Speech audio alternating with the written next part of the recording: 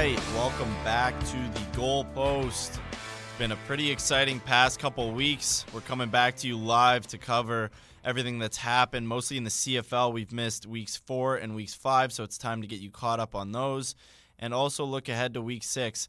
Patrick, we're in the full swing of summer football right now. We are heading into week 6 now, so we're approaching the third. We're just over a quarter way through the season. And, I mean, things are definitely starting to shape up where who's the contenders, who's the pretenders. No surprise to anyone, really. The West looks like the stronger conference, usually is. But, yeah, we're definitely getting in the swing of things.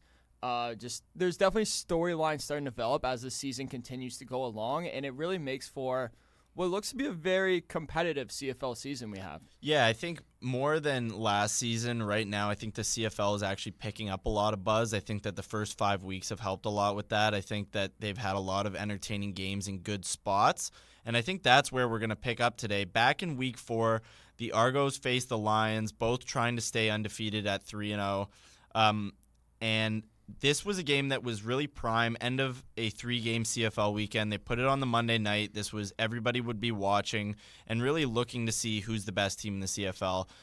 The Lions had a really impressive game against Winnipeg that kind of vaulted them up into that, but nobody really knew what the Argos had. They had beaten the Ticats and the Elks, not exactly the strongest competition, and they both really came into this one firing.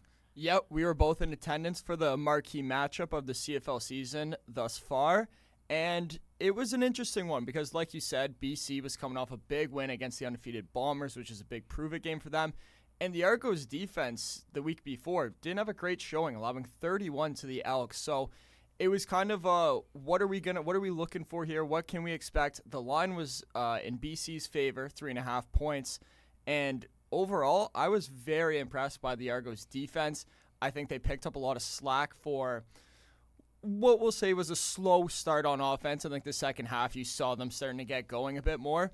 But overall, I think the Argos came out ready to play. The defense especially. They got a little bit of help on special teams, which we'll touch on in a bit. But it was a huge win for the Argos, a massive step forward. But it feels like their momentum, honestly, may have gone away in a sense with the bye week right after. So it'll be interesting to see how they get bounce back. But yeah, going back to that game, killed with these buys, man. Like they get a bye for the first week of the season. They go, all right, you're gonna give us a bye right off. We're injured right now. We'll take it.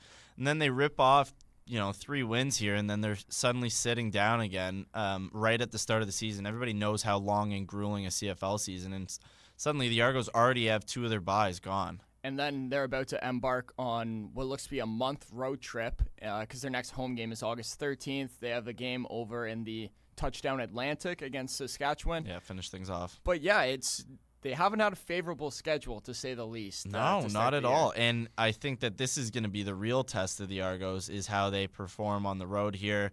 But back, like you said, to the game and the defense. Back before the season, the CFL partnered with PFF for the first time, so they are scrolling through all that game footage, and every player on the field gets an individual grade. And I think that the PFF grades are a great way to kind of go back and look at this game because it was dominated by the Argos. 5 of the top 9 graded players from week 4 were on the Argos. Chad Kelly, Cam Phillips, Fullerin, Ora Modele, Robertson Daniel, and Boris Beatty, and pretty much that gives you the picture of the game and how they won this game. They had great quarterback play from Chad Kelly. He was given the highest grade amongst offensive players for the entire week. He had an 86.4, went 23 for 29, 249, 1 touchdown, no interceptions. And that was pretty much what he had to be. He didn't have to be great due to how good the defense and special teams was, but he did just enough to really give the Argos the spark that they needed. Absolutely, and I'm really surprised Javon Leake wasn't on one of the top graded players. It's kind of shocking, but it's nice to see that they were, like you said, just very well-rounded team. Everyone was ready to pick up the slack for one of another, and I mean, I don't want to, fresh off an extension. Do we give Dinwiddie credit for getting these guys ready to go? Maybe, and he's definitely earning, I think, both you and I's more respect because it seems like he is kind of a winner, whether he makes the best decisions or not. He finds ways to win these games, and this was the biggest game of the season up until then. But yeah, you really felt the game change when Javon Leake took that punt return 91 yards to the house. The Argos were down 7-0 to start the game, and then it felt like it was going to open up right after that, but it really didn't. It was still a tight, contested battle, and overall it was just the lackluster play and mistakes from Vernon Adams Jr., and obviously, stellar play by the Argos defense, getting pressure on them, actually catching the ball on defense, which is crucial. But yeah, it was nice to see that Vernon Adams Jr., who was riding as high as you can imagine a quarterback was. Pretty much. Up until that game, people were, is Vernon Adams, MOP? Has he gone away from his old ways with the Owls? People are saying, he kind of showed, he went back to what his days in Montreal were like, but I think he moved on from that. But that was definitely 6 interceptions is... I thought it might have broken some sort of record. We found out that it didn't. It was very close to breaking another record. But on the other side of the ball, a record-breaking night in the sense that Robertson Daniel had one of the better nights from any defensive player I've seen in the CFL in a really long time.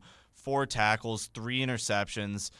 He returns one of those interceptions for a touchdown. He was just all over the field tonight or that night. And I think that in a game with the Lions where the offense and especially the running game was struggling to get going early, they really gave them that needed boost and turned this into a pretty crazy game. I think if you didn't find this game wildly entertaining, then you should probably stop watching football. We had 69 points, 44 first downs, 742 yards of net offense, 7 turnovers, a punt return, pick 6, a brawl at the end. I mean, this was just a perfect Monday night game for the CFL and a perfect game from the Argos really in the second half.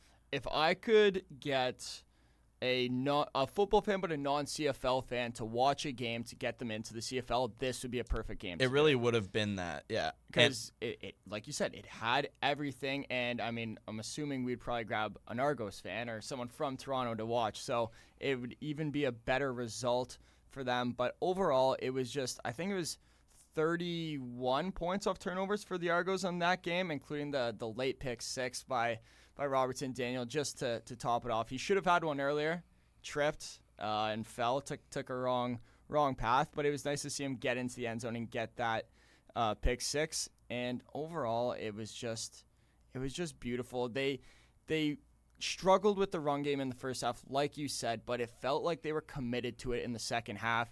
And I think that was a huge reason as to why they were able to stay ahead. Ouellette ended up getting a touchdown, opened up the passing game a bit more for Chad Kelly, got the play action going, and the offense looked night and day from the first half to the second half. I was quietly concerned in the first half because Chad Kelly obviously had the 3 rushing touchdowns in his debut.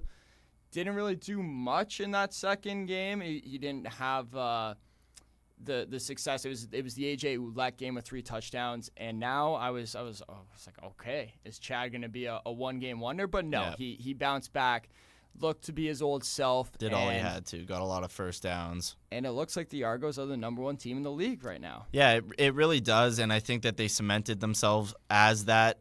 With that win, they jumped to the top of most power rankings or almost all the power rankings. And it was just overall a huge win for them. And the Lions ended up, kind of whimpering out of that game. They lose 45-24, and it ends up kind of setting up a big next week for them, but we'll get to that later.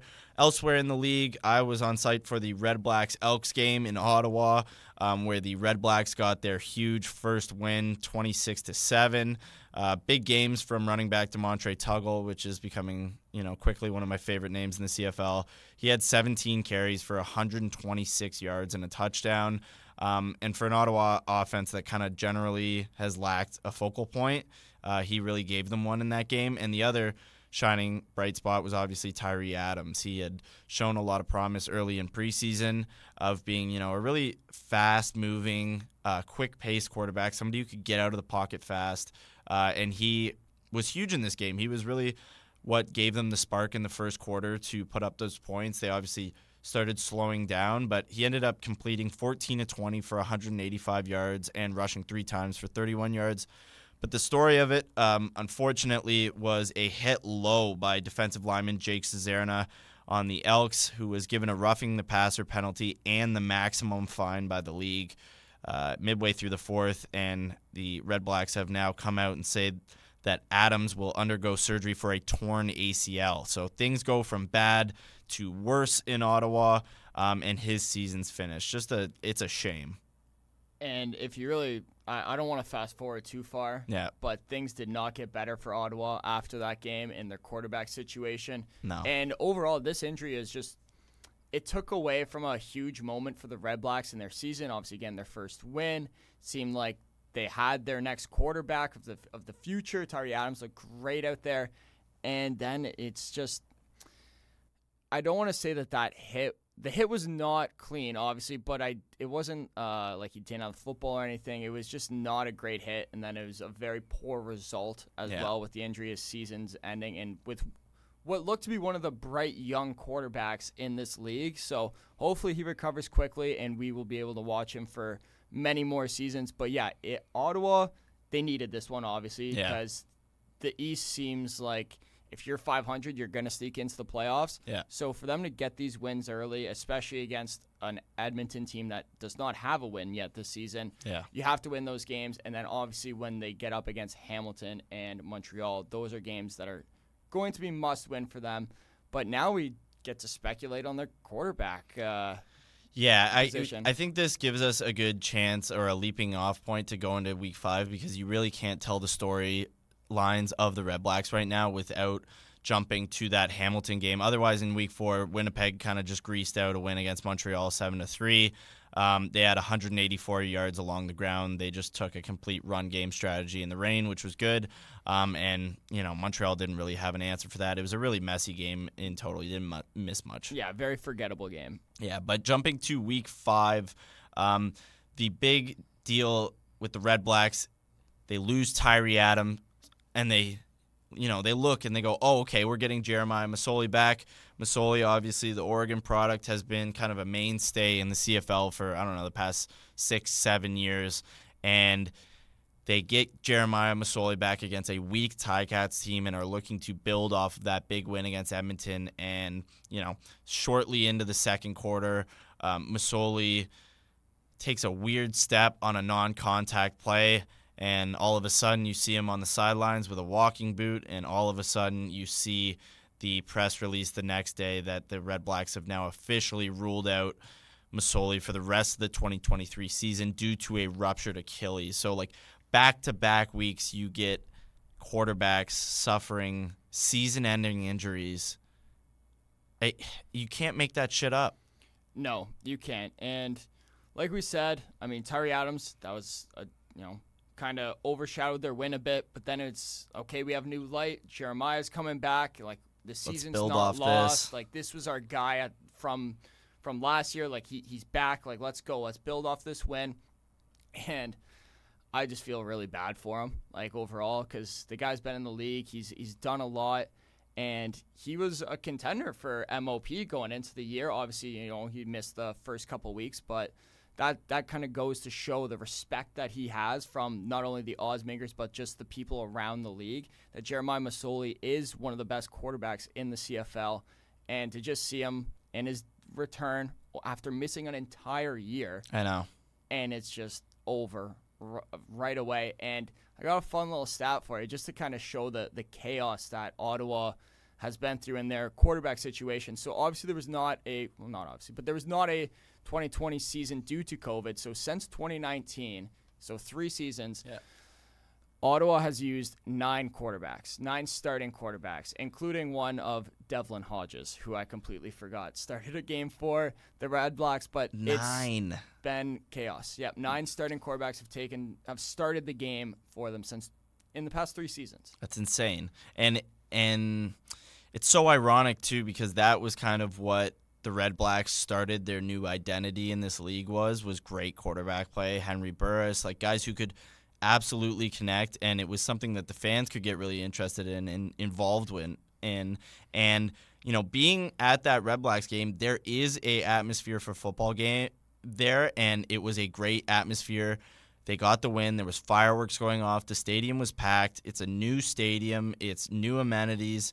You really need something to kind of re-kickstart this team back into kind of relevance, and they are just being dealt blow after blow, which is why I think that there's no better time right now. We spoke about it before, but time to speculate on who they can kind of bring in at quarterback to bring a bit of life to this room, bring a bit of life to this fan base, and, stay competitive. Make the playoffs this year despite all the odds. I think that would be a great story. So why don't you lead us off here with the big fish?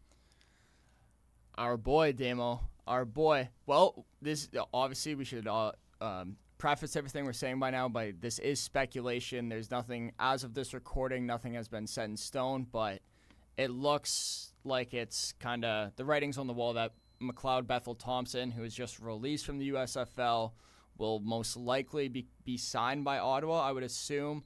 And, I mean, you would know him. You would know that name from the Argos. He's been with them for the past couple of seasons, was on last year's Grey Cup team. Unfortunately, wasn't in the Grey Cup game or did not close out that Grey Cup game. But, I mean, I think that's probably their best option right now. I saw they signed a couple other players, including I'm blanking on his name, but he was a preseason sensation. Pigrom? Yes. Thank you. Pigrom with the Blue Bombers. He had a great preseason performance, and he's from Birmingham, Alabama. He had some great interviews. He made the Blue Bombers roster as their third stringer. He dressed for the first 3 games of the regular season before being released when Winnipeg re-signed Dakota Prukop, following a bit of a USFL stint as well, who is obviously, he's been around the CFL for a while. The one thing with McLeod is, following last season's Grey Cup, McLeod's big reason for wanting to leave and go to the USFL to New Orleans was that he wanted to be closer with his family. So this is the only question, right? Like, you're now finished a USFL season with New Orleans. You played 11 games with them. You did a whole season. Now are you going to uproot everything and go to Ottawa, a different city that you haven't played in before, back in Canada, right? Like, that's the question. That is the question, and I think the answer is going to be yes. Eventually, whenever this deal gets done, because the timing is too. It's too perfect, yeah. and he had a productive season. He went 7-3 with the Breakers in New Orleans and led the league in passing yards before ultimately losing in the first round of the playoffs. So it's not like he is out of touch in any sense. He's probably in perfect shape for football. It really does make too much sense. If they can entice him to go to Ottawa, it's like an instant credibility to the roster, instant production at that position, and I think it could flip their entire season around. Well, that's what I was going to start by saying. Like, if they get McLeod as their starting quarterback, I mean, obviously the Bo Levi Mitchell situation in Hamilton's kind of fluid. It's ongoing with his injuries, but Ottawa would be a contender in the East with McLeod at quarterback. Absolutely. I don't think they'd be the best team in the East, but they would be fighting for a playoff spot because this guy's done it. I think he's better than Cody Fajardo.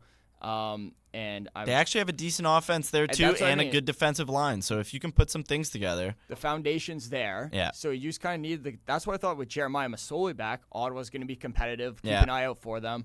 And, I mean, with McLeod, I do think they will be competitive.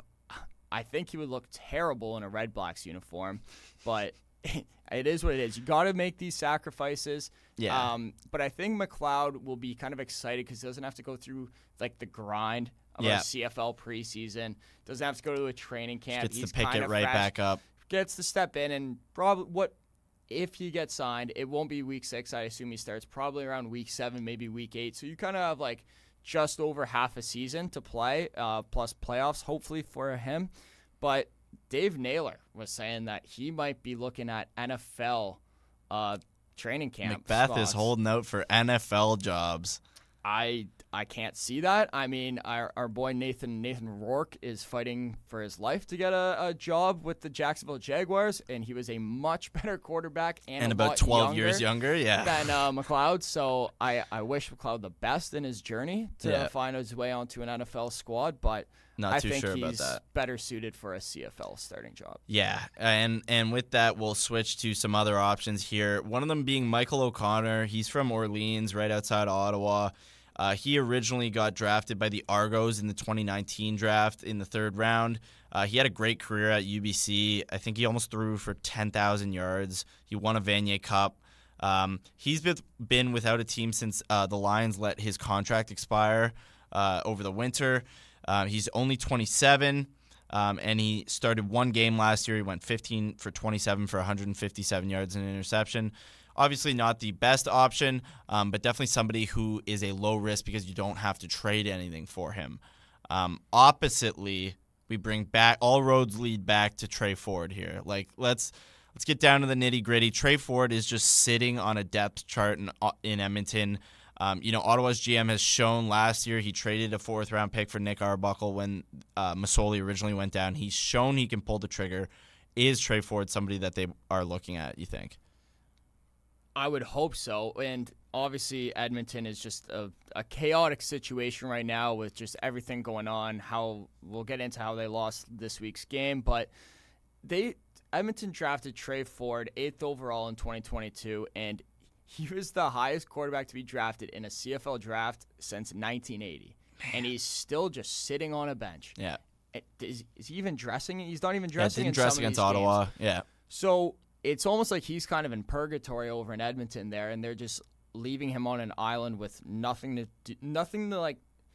develop him, practice, give him confidence as a starting quarterback for a young guy. So I think Ottawa should absolutely be looking into this. Be making calls here. Yeah, why wouldn't you? You don't have anything to lose. You don't have a quarterback right now. I don't think Dustin Crum's going to do it for you because he just kind of seems like he likes running the ball instead of throwing it. But Trey Ford I would say that's their number one option if they can pull that off. Number 2, McLeod. And then kind of after that, it gets a little muddy. Yeah, and something interesting, Third Down Nation pointed this out, that for Ford and for Pigrom, they're actually pretty similar size to Crum, who, Kari Jones, the offensive coordinator with the Redblacks, is already kind of tailoring a playbook to. They're both pretty tall, big quarterbacks. Ford is 6 foot, 185. Pigrom's 5'10", 200. So it's obviously two similar kind of play types, two similar quarterback styles that Kari Jones could work with. But, all things aside, the Redblacks have to do something fast because you already dropped a game to Hamilton, one of those important Eastern matchups that we mentioned earlier, and you can't keep affording to really drop games. They play the Blue Bombers this Saturday, which we'll get to next in our Week 6 preview, but that is just going to be a sludge of a game. You almost have to, write it off and focus on the next week already because Winnipeg's not easy to kind of mess around with. But, yeah, the Redblacks are in a bit of a state of disarray.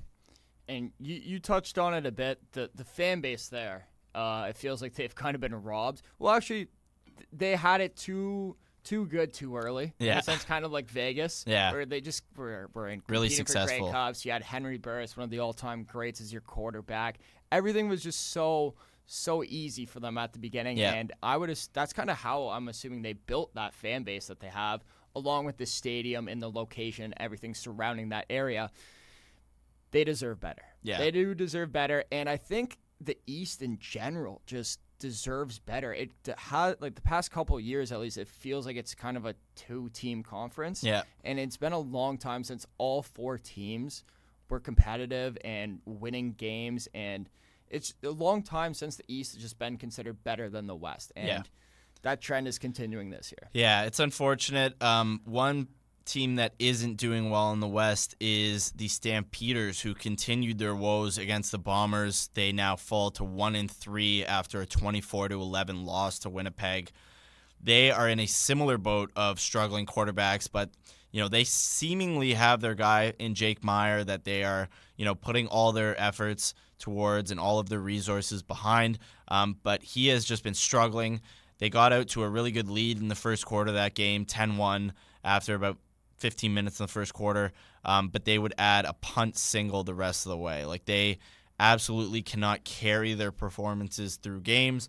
We've seen that been a problem so far this year, coming out to these really hot starts, but Winnipeg just kind of extinguished them. They're a good team. Big bounce back for Winnipeg. Yeah. They look to be Winnipeg's back on track. But back to Calgary and Jake Meyer, it's not pretty. Their offense has been struggling lately. You go back the week before against Saskatchewan, it felt like they probably should have won that game. Went to overtime. They lost, and that that kind of is the big pendulum swing in the standings. Saskatchewan 3-1, Calgary now 1-3. So that's a huge game to lose. And then you have a chance to kind of make a statement, bounce back game against one of the better teams in the league, the Winnipeg Blue Bombers, and you don't put up any points in the second half. So how can you expect to win when you're scoring 11 points a game and, Jake Meyer, the stat line, 122 yards and an interception? It's a terrible stat line, and it shows just how little they got going here. Another thing was that their run game completely dried up. Dedrick Mills came out really hot. First carry, 33 yards to kick off a 7-carry, 74-yard first quarter. Part of that, really explosive start to the game. But then afterwards, he would only get 7 carries for 23 yards for the rest of the game. Didn't get 100 yards on the game and only had 2 carries after the break. As the Stampeders kind of completely abandoned their run game in the second half, this has kind of been a bit of a trend in the CFL. Teams have kind of had a bit of a tough time getting their running game going in general this year.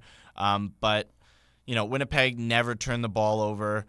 Calgary had been generating an average of 3 turnovers per game so far. If they had anything, it was their defense being able to kind of make up for the lack of offense. But you can't rely on that every week. It's going to dry out.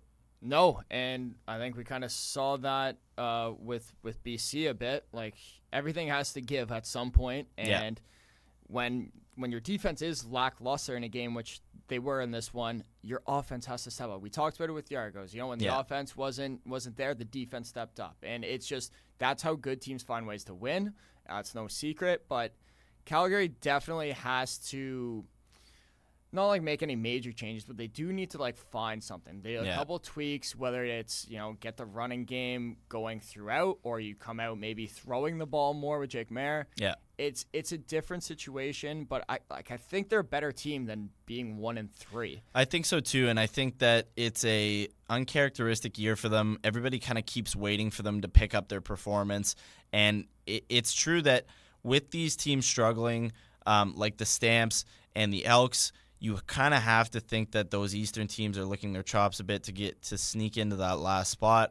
But one of those teams that kind of makes that harder and harder each week in the West is BC, because they got back on their feet against Montreal. Vernon Adams facing his old team. He goes 20 for 25 for 283 and a touchdown, and most importantly, he never turned the football over after 6 interceptions the week before.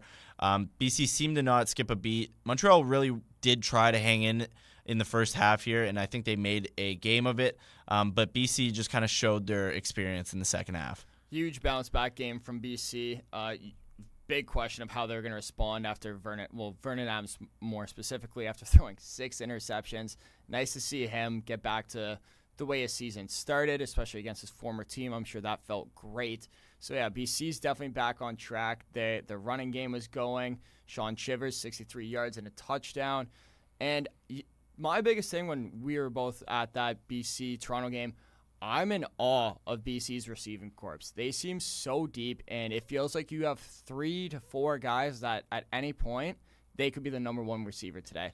And I think it's Dominique Rhymes leads the league in receiving touchdowns. I'm going to fact check this really quickly. Dominique Rhymes does lead the league in receiving touchdowns. Sorry, bear with me here. But it's Javon Cody was the guy who stepped up and got the touchdown this week. Keon Hatcher, Lucky Whitehead, they got a real deep team over there. It's impressive, and I mean, Lucky Whitehead missed the game against the Argos, bounced back. They can just pick guys in, pick them out, put them here, and it doesn't matter because that receiving corps, dare I say it, is carrying Vernon Adams Jr. a little bit. It's hard not to ask the question at the very least, because you always wonder, is it a chicken or the egg situation? I think that it makes him – I think they line up well with his style of play because of how often he rolls out. If you have 3 guys who are able to create separation and get open downfield, that makes being a rolling out quarterback, I think, a lot easier. Yeah, and I think it gives Vernon confidence as well. Yeah. Where it's like, I can throw a 50-50 ball, and it's probably going to be 60-40 in my guy's favor rather than 50-50. But overall, it was nice to see BC bounce back. Let's switch over to Montreal quickly. I don't know what to make of this team. Damien, I'm so confused. I have a little theory that Cody Fajardo is like the benchmark to be a average starting quarterback in the CFL. Pretty much. If you're better than him, you're good. And if you're worse than him, you're no good. I think he's the right down the he's the grocery stick of CFL quarterbacks, where he's not going to kill you, but I don't think he's going to go out there and win you a game. He was all right. He threw 297 yards, but then no touchdowns, no interceptions. He had a rushing touchdown, but it was the 7 sacks too. BC gets 7 sacks. They really need to do a better job of protecting him. I think that's part of the issue. Yeah, and I feel like a lot of those yards that he got were kind of in garbage time a bit. You go down early, you have to throw the ball a lot more, obviously. But you have Austin Mack, who's probably a top 5 receiver in the CFL, I think, this year. He's leading the league in receiving yards. Yeah, he's taking it by storm. Yeah, so it's nice to see him going. And Keon Julian Grant, and then you got probably the best running back in the league as well. And it just feels like he only Fajardo ran the ball more than Steinbach did in this game. I know, and I think that's what's becoming concerning about the Alouettes is somebody who was an absolute game breaker just about a year ago is kind of now in the position of averaging 1.4 yards per carry. He's just not reaching the same kind of pinnacle and the same consistency that he was, but it's also kind of a lack of, giving him the ball. I think that Montreal really needs to figure out what type of team they want to be, and then they can kind of get back to being on track. They're back to 500 after a second loss to a West Division opponent. They're not great against the West this year. And I think that for Montreal to really, similar to Ottawa, get some steam back in that Alouettes organization. They got a new coach, a new general manager. They need to keep their head above water these next few weeks. It's going to be a tough grind for them. They play Toronto now on Friday night. They play the best team in the league. They're at home, which helps. And they really have to make that game, at the very least, competitive. Absolutely. They do. It's early to say that this is like a must-win or like a can't-lose or anything, but it's just a big game for Montreal. It's the first time they're going to see the undefeated Argos. It's a conference game, and there's a bit of a rivalry there as well. So it's going to be very interesting to see Montreal off a loss on the road. Now they go back home. The Argos off a bye. We'll get more into the preview in a bit. I was getting ahead of myself there, but Montreal I think they just need to find ways to get the ball in Steinbach's hands more and stop being reliant on Cody Fajardo. I know you have good wide receivers and you want to get them the ball too, but I think the focal point of your offense is your running game, and whether you get him touches in screen plays, running the ball, little pitches, doesn't matter. Just find ways to let him carry your team and then build around him with the play action. Everything else will come from Steinbach. So yeah, I agree. And I think that this week's going to be a big week for a lot of teams. We're heading into week 6. Patrick mentioned it. We got a preview for you now. And there's 4 games that are going off. The first game is going to be Thursday night with the Ticats and Elks.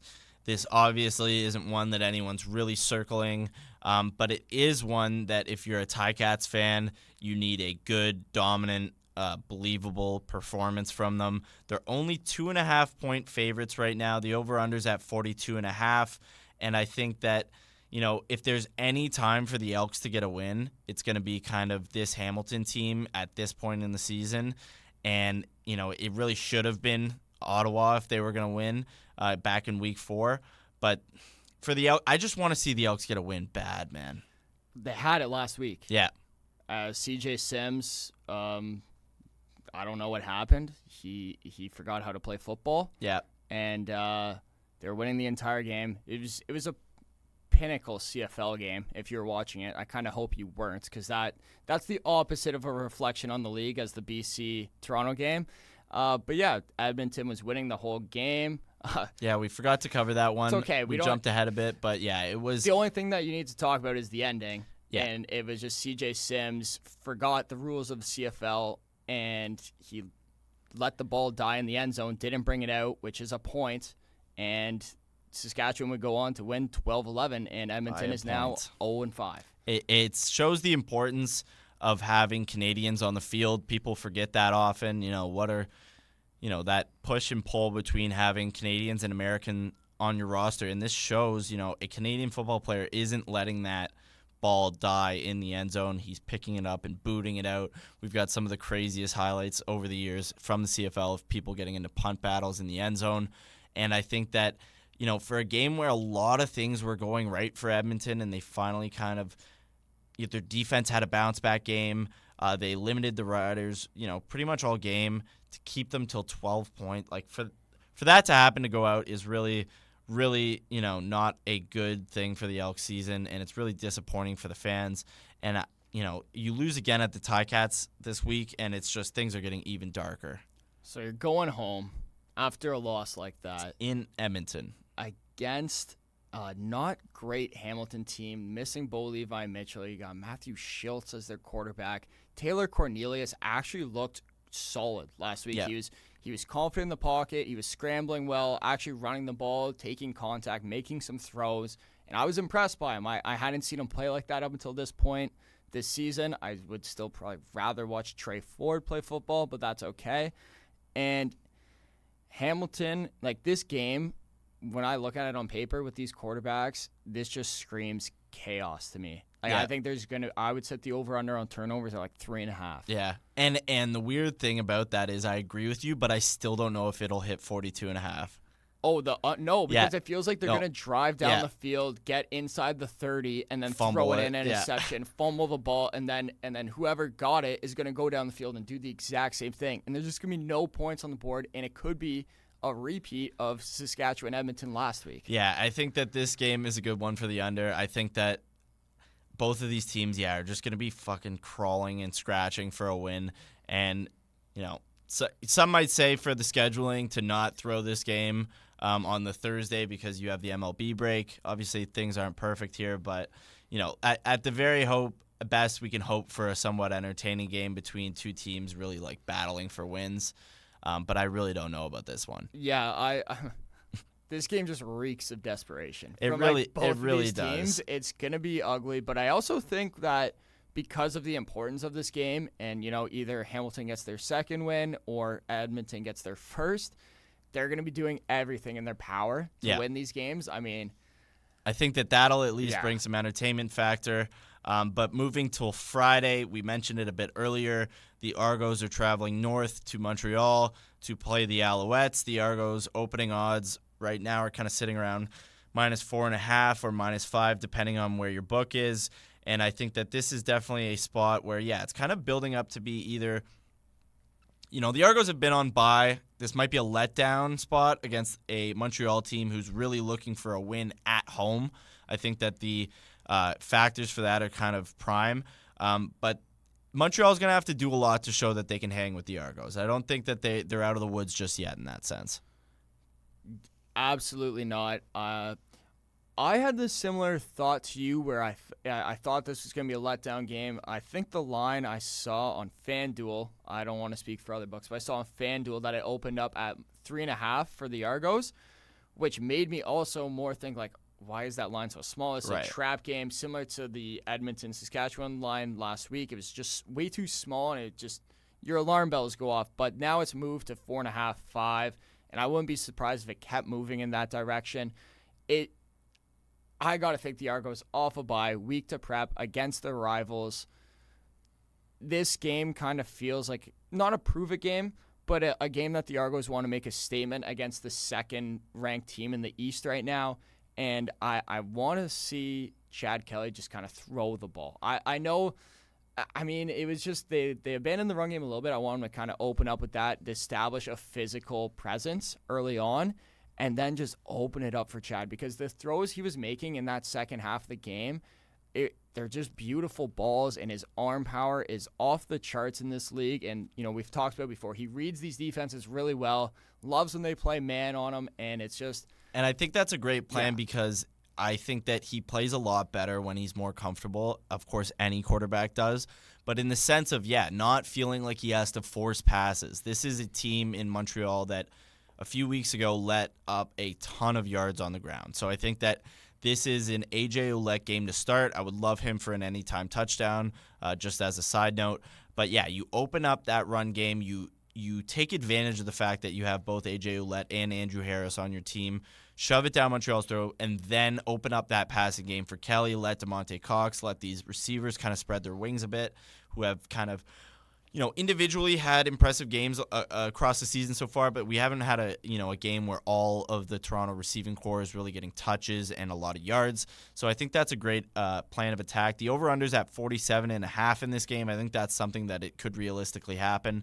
Definitely more so than the first game.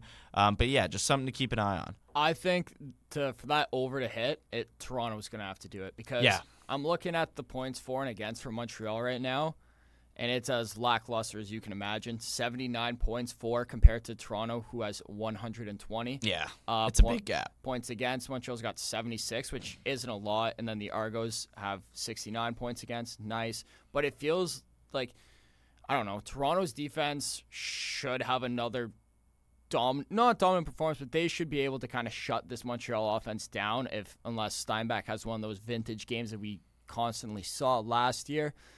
But, yeah, I mean, I think Toronto's going to have to do a lot of the heavy lifting for that over to hit. Yeah, I think so too. But moving on to Saturday, where we have another game that we kind of mentioned a bit earlier. We have Winnipeg traveling to TD Place in Ottawa to take on the Redblacks. The opening spread right now is -9 for Winnipeg. This is obviously a game where they are extremely favored due to the quarterback position. I think that the over-under set at 44.5, depending on where you get it.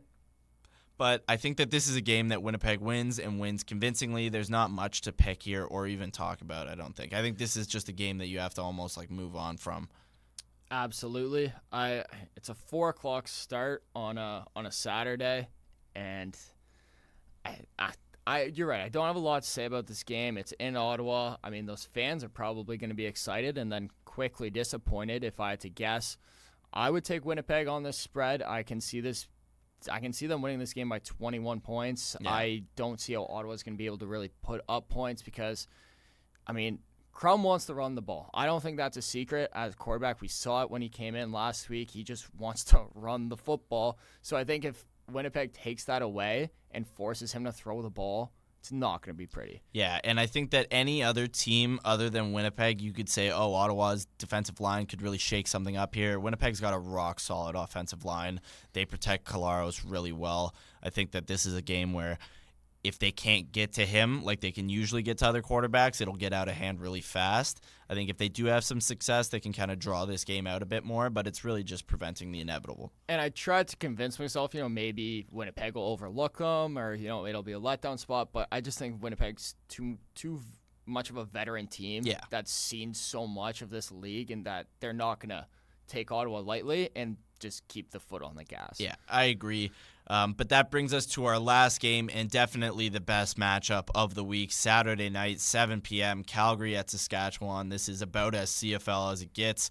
It's in Saskatchewan. These teams, the opening line is Calgary plus 1.5. So this is a game where obviously the odds makers are looking at it, and this could really go either way. You have Trevor Harris, who's been playing really well for Saskatchewan. He's kind of cemented himself as that third best, fourth best QB in the league. And I think that all things kind of lead through Harris and how well they perform. You saw last week against the Elks when they have a tough game on offense, things become really close. So if Calgary's defense can kind of step up this week, I think that they have a real shot, but this one could go any way, I think. Yeah, if you have to pick a game to watch on Saturday, I would highly recommend you take this one instead of the one we were just talking about. It's the rematch. Yeah. It's the rematch of the overtime battle. We mentioned it earlier in this episode. Calgary lost, 29-26. Saskatchewan was the winners. And this time they're going back to Saskatchewan, which really isn't an advantage. I was watching the Edmonton-Saskatchewan game last week, and they're just talking about how bad Saskatchewan's been at home. At home, yeah. The past 2 years. Sorry, I don't want to say couple. But this feels like this is a must-win for Calgary, I would say. Yeah. I was saying before, Montreal, Toronto, it's not a must-win for Montreal, but it's a big, prove-it game for them. But this, for Calgary, already losing one to Saskatchewan earlier in the year. Now you get the rematch only 3 weeks later. This is huge. And This is a big prove-it game for where you think you're going to be. Are you going to be a bottom feeder, or are you going to be competing for that last playoff spot? Yeah. So we'll see what Jake Maier and that Calgary offense has, but I mean, I would lean Saskatchewan in this one. I know their struggles at home. I don't know if it's they put too much pressure on themselves, but they have some of the best fans in the league for sure. So it's very surprising to me that they struggle at home. And it's a weird game in that way. Like, Calgary might not be as bad as their record indicates, but also Saskatchewan might not be as good as their record indicates right now. Like, it's really a tale of two teams here. Like, two of the Stamps losses have come against the Lions and the Blue Bombers. Those are two really good teams. And then the other was to the Rough Riders. So they've had a tough schedule so far this year as well. And for the Rough Riders, two of their wins so far have come against the Elks. So it's not a team that you can really put your foot down and say that this is a good football team, and I know it. I think that the offense moves the ball really well. They have a bit of trouble getting into the end zone, obviously, with the amount of points that they've been putting up. But I think that, with neither defense being absolutely solid, I think that Calgary has a chance to win this game if they protect the ball. But the same way that the Rough Riders kind of beat them earlier in the season could definitely happen again. I do think Saskatchewan's not as good as their record. Yeah. They have a minus point differential, 85 points for, 95 against. So that's back in the NFL season, we were diving into that and how I think point differential is a good statistic to use to see if you're kind of real pretender. Are you sneaking these games away and then getting blown out when you play the better teams? Yeah. That kind of seems a little bit like what Saskatchewan's doing. They looked awful last week against Edmonton. I don't think Calgary's as bad as the record. So I definitely agree with you on that, where this game is going to provide clarity in the Western Division, because I think it's BC and Winnipeg are the top two teams in the West. Toronto's the best team in the East, and then I think it's just shit whatever. Show, yeah. I think Edmonton's the worst team in the league, and then sandwiched in between that is just chaos. Yeah. Chaos, yeah. Because eventually Hamilton's going to figure it out when Bo Levi comes back. I'm going to assume. Hopefully Ottawa gets McLeod or Trey Ford or some quarterback that can make them competitive. Yeah. And then Montreal is going to be hanging around 500 probably all year. So Calgary really needs this one to kind of get back in, maybe send Saskatchewan kind of back to reality. Make a bit of a statement, get back on track for the season. And overall, I just love when these two teams play in the uniform matchup. It's all time. You said it just screams CFL. These are actually the two teams I think of when I think CFL. Yeah, and I think that this will be a great game under the lights in Saskatchewan. I think that I don't hate Calgary money line. They're at plus 110 on most things I'm seeing. A lot of people are saying, take them straight up. Why not at that number if you want a little bit of a plus odds? I think I might go with that. I don't know. I got a soft spot for the Riders, though. I like Trevor Harris. Rouges matter on these 1.5 point spreads. No kidding. That's the one thing to be careful of, I guess, to say in CFL betting, where it's like, oh yeah, plus 1.5. Why wouldn't I just take the money line? Get out of hand quick. Look at last week, Edmonton, Saskatchewan, just out of nowhere, just 1 point is the difference. There's not a ton of overtimes really in the CFL either. I know these two teams went earlier. The total set up 44.5. The game is 29-26, so it went over. When they played before, and I don't know what to expect in this game. I like that over though.